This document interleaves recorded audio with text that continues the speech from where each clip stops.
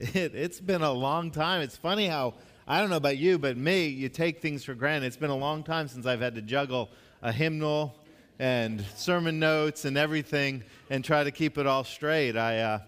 It's kind of a remembrance of the way things once were.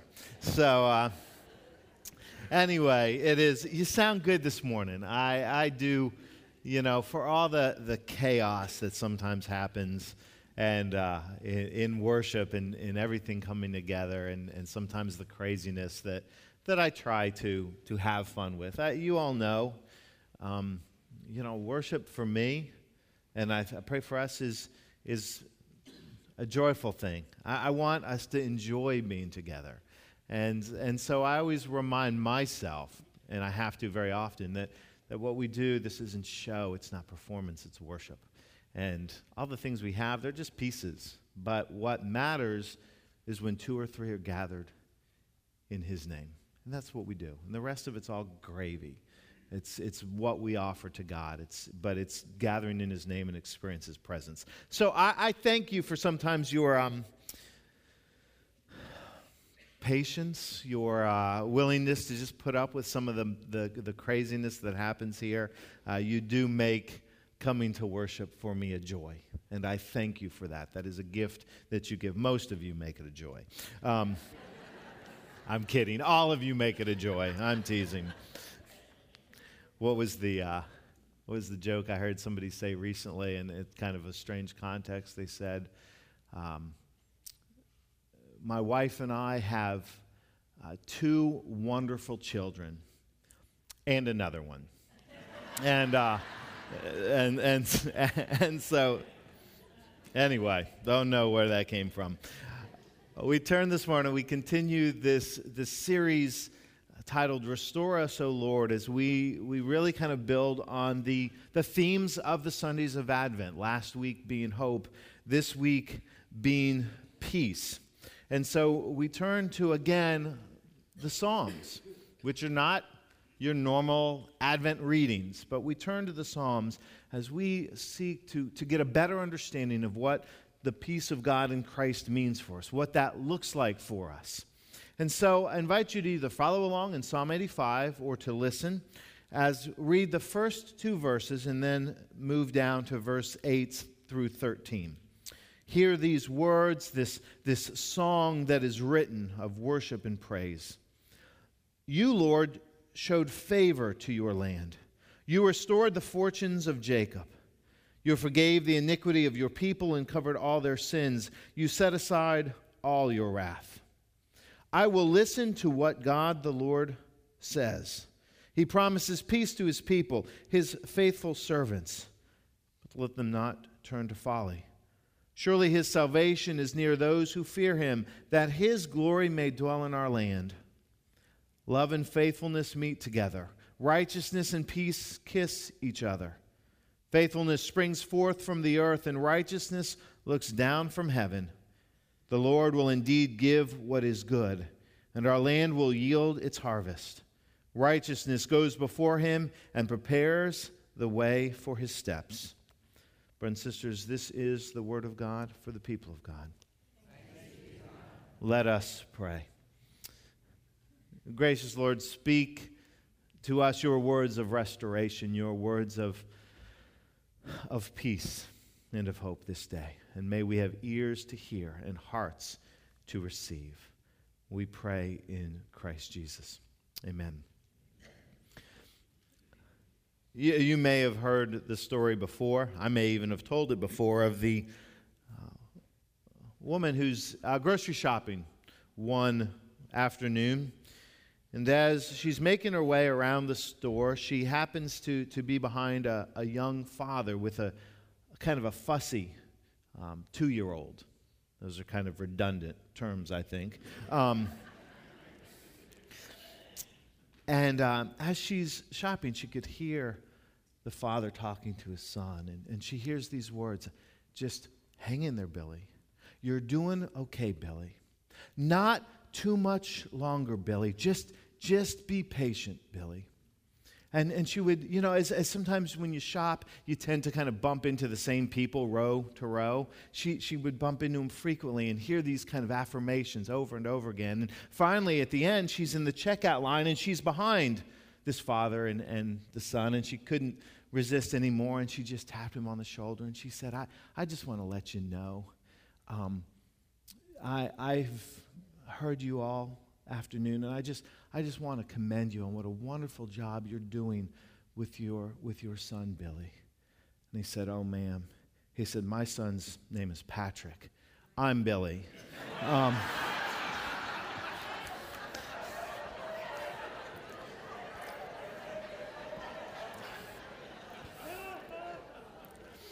Some of you were ahead of me on that story. I heard you, all right?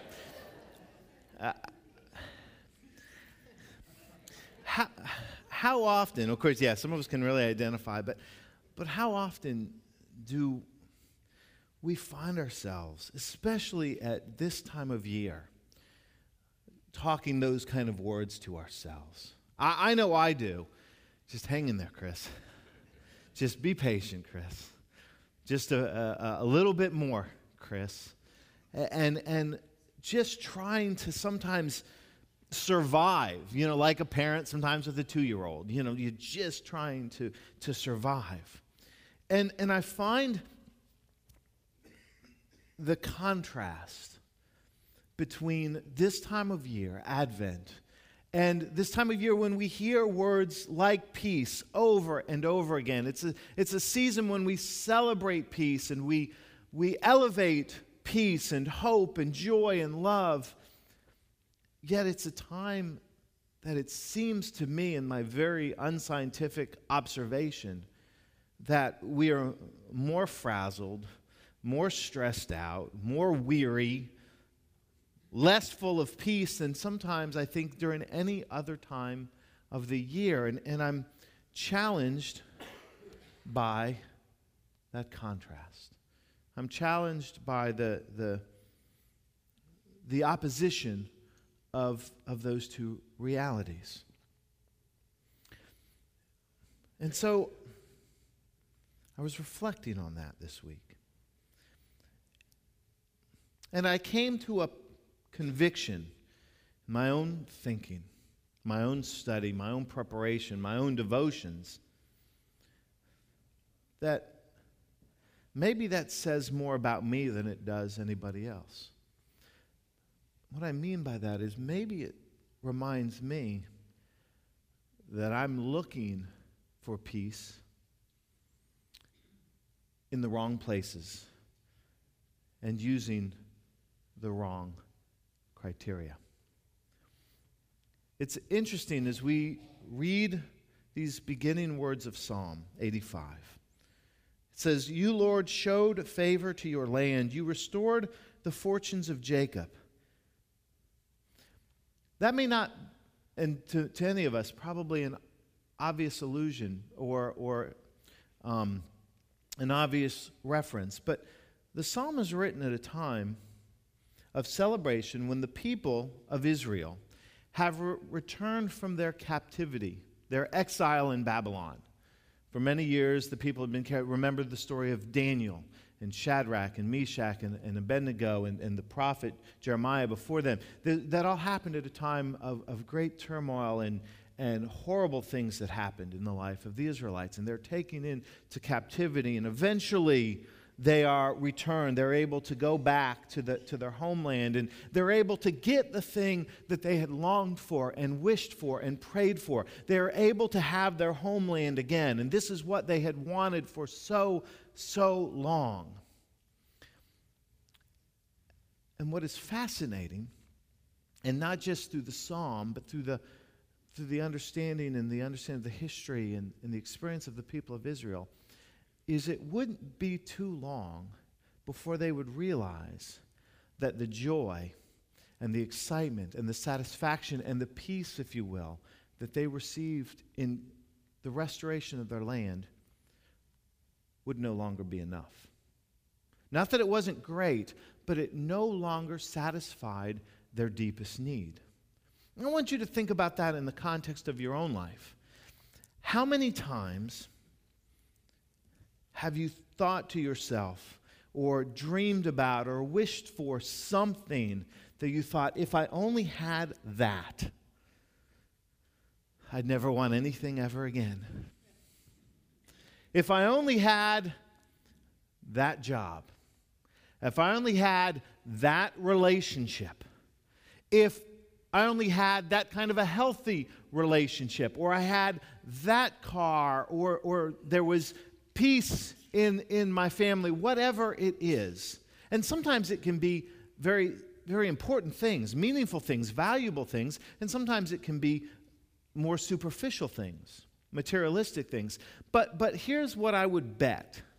If you were like me and you've had those moments where you thought, man, if I just had this, man, I'd be satisfied. And you got that thing. I will bet dimes to dollars that it did not permanently satisfy you. I will bet that eventually that new car wasn't such a treasure anymore, or that new relationship wasn't all fireworks and flowers, that the need that you thought it would satisfy would bubble up again, and that the satisfaction would be shorter lived than you might have imagined. I can remember in a completely superficial way, but it was a way that for whatever reason was a very profound moment for me. Was about 10 years ago, a little over 10 years ago. Kids were still relatively, well, they were small. And Tony and I planned, we were able, because of my in-laws were able to take the kids for a week, and Tony and I were able to plan a vacation, got away. And we actually took a cruise. And I can remember, we'd anticipated we'd look forward to this for so long, just to get away for a week and to be together and not have any worries. I remember being on the top deck of the ship as we're leaving port. And I'm leaning over the rail, and Tony's to my left. I can see the scene so clearly. And I can remember being filled with just this overwhelming sense of kind of sadness. And this is why. Because I said, wow, in a week this is going to be over. You laugh. I'm not even saying it jokingly. I mean, that's what I felt. I thought, we have waited, we've anticipated, looked forward to this for so long, and it's here. And I was already thinking about the fact that in a week it was going to be over, and I had this to do, and I had that to do, and I had all these things I knew I was going to be returning to. And that was a profound moment for me, because it was kind of a need to be in the moment. I mean, there was a lot of things I learned and reflected upon that, and the need to, and I had a great time.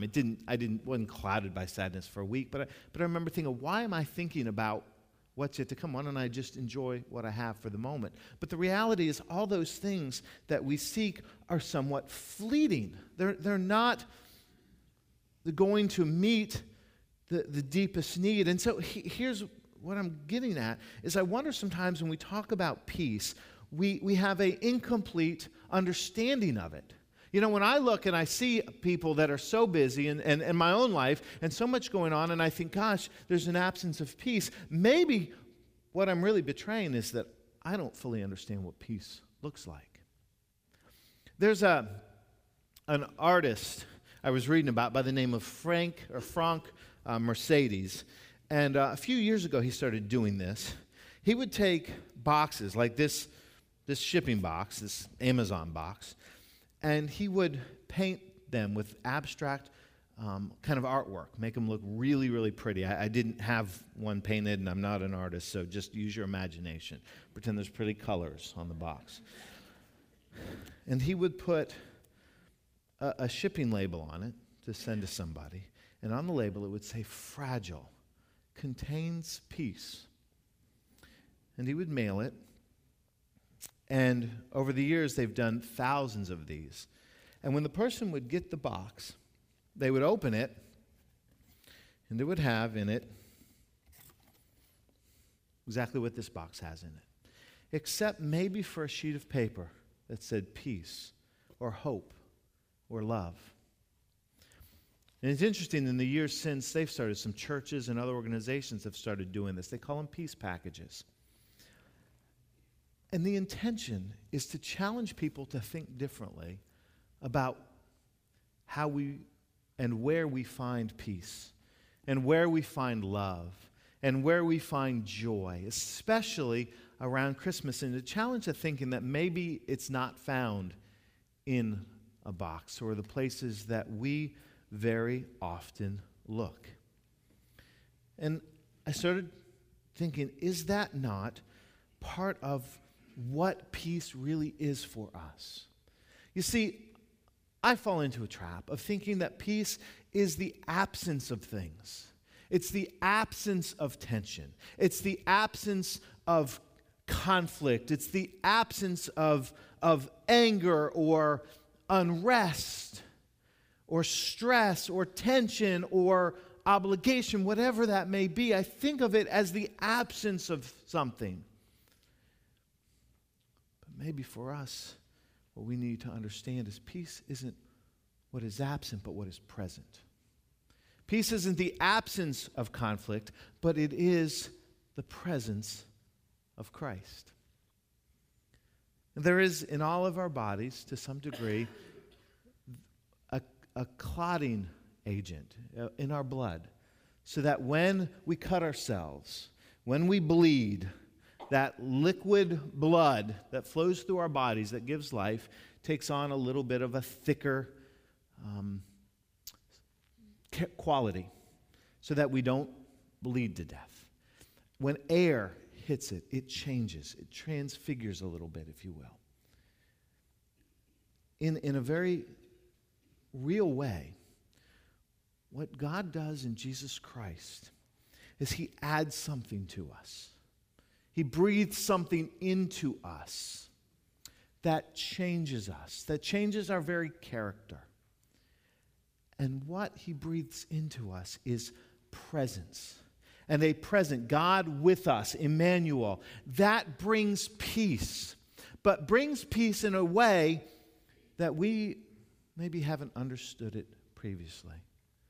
I don't deny that there is a day, and the Scriptures paint a very clear picture, when the peace of God is fully restored. And it is the absence of conflict and the absence of hatred and the absence of all those things that tend to plague us when the lion lays down with the lamb. But what I know is that that's yet to come. In our lives, I don't know anybody that experiences that on a permanent basis. I don't know anybody that's ever said, I don't have any of that in my life. And if you have the key to that, please tell me, because I want to know.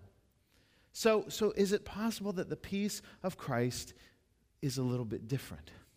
And so we turn back to the Psalms.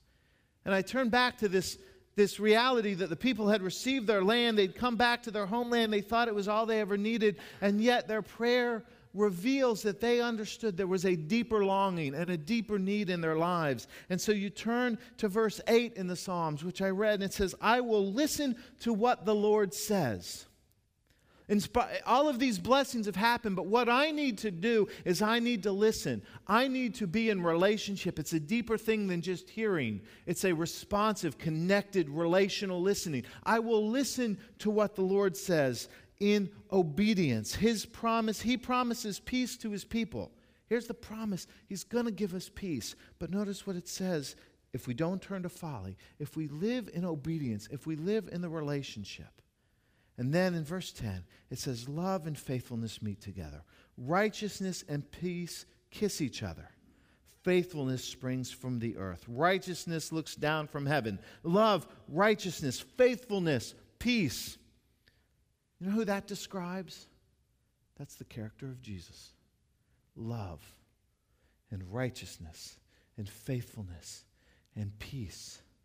What does Jesus say? My peace I give to you. My peace I leave with you. I do not give to you as the world gives.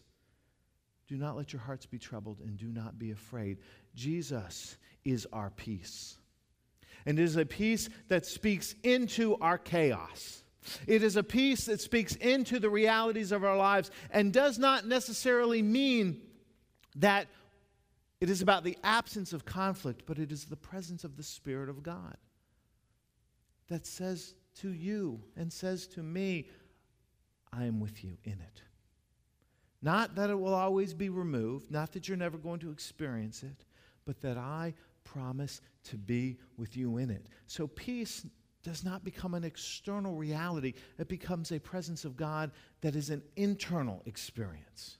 I mean, think about the people in your life that you have known, because I'm going to bet you've known somebody. You've known somebody in your life that seemed to have a peace and a confidence and a trust about them, even when things were crazy all around them. We were commenting on a completely superficial kind of way that this last 2 nights in the Living Nativity, behind the scenes and before it begins, it is chaos around here. I mean, it's crazy. You just can't imagine everything that's going on. And Joe and Julie were, as I said, they're the ones trying to coordinate it all. And we were commenting, no matter how crazy it got, they seemed to stay kind of cool. They kind of kept their heads about them. They took care of the problems. They were just... I don't know if peace is quite the word I'd say, but they had that kind of quality about them. And that's a more of a superficial reality, but there are people about that you know that have that kind of experience and experience that kind of peace. That's what Christ gives to us. I want you to think about the very story of his birth.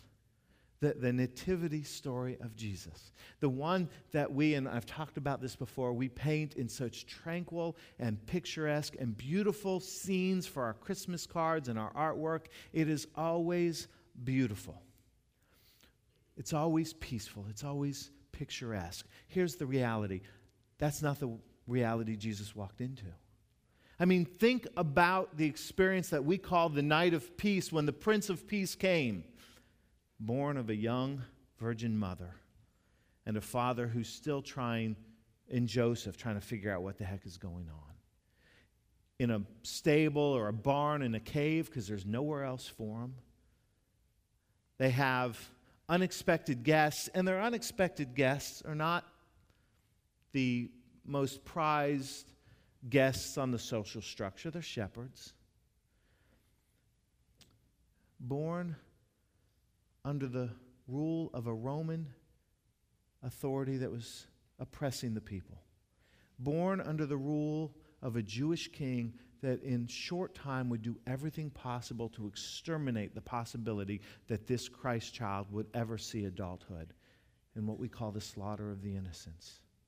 Forced with his parents to flee to a foreign land to save their lives. This is the reality that Jesus stepped into.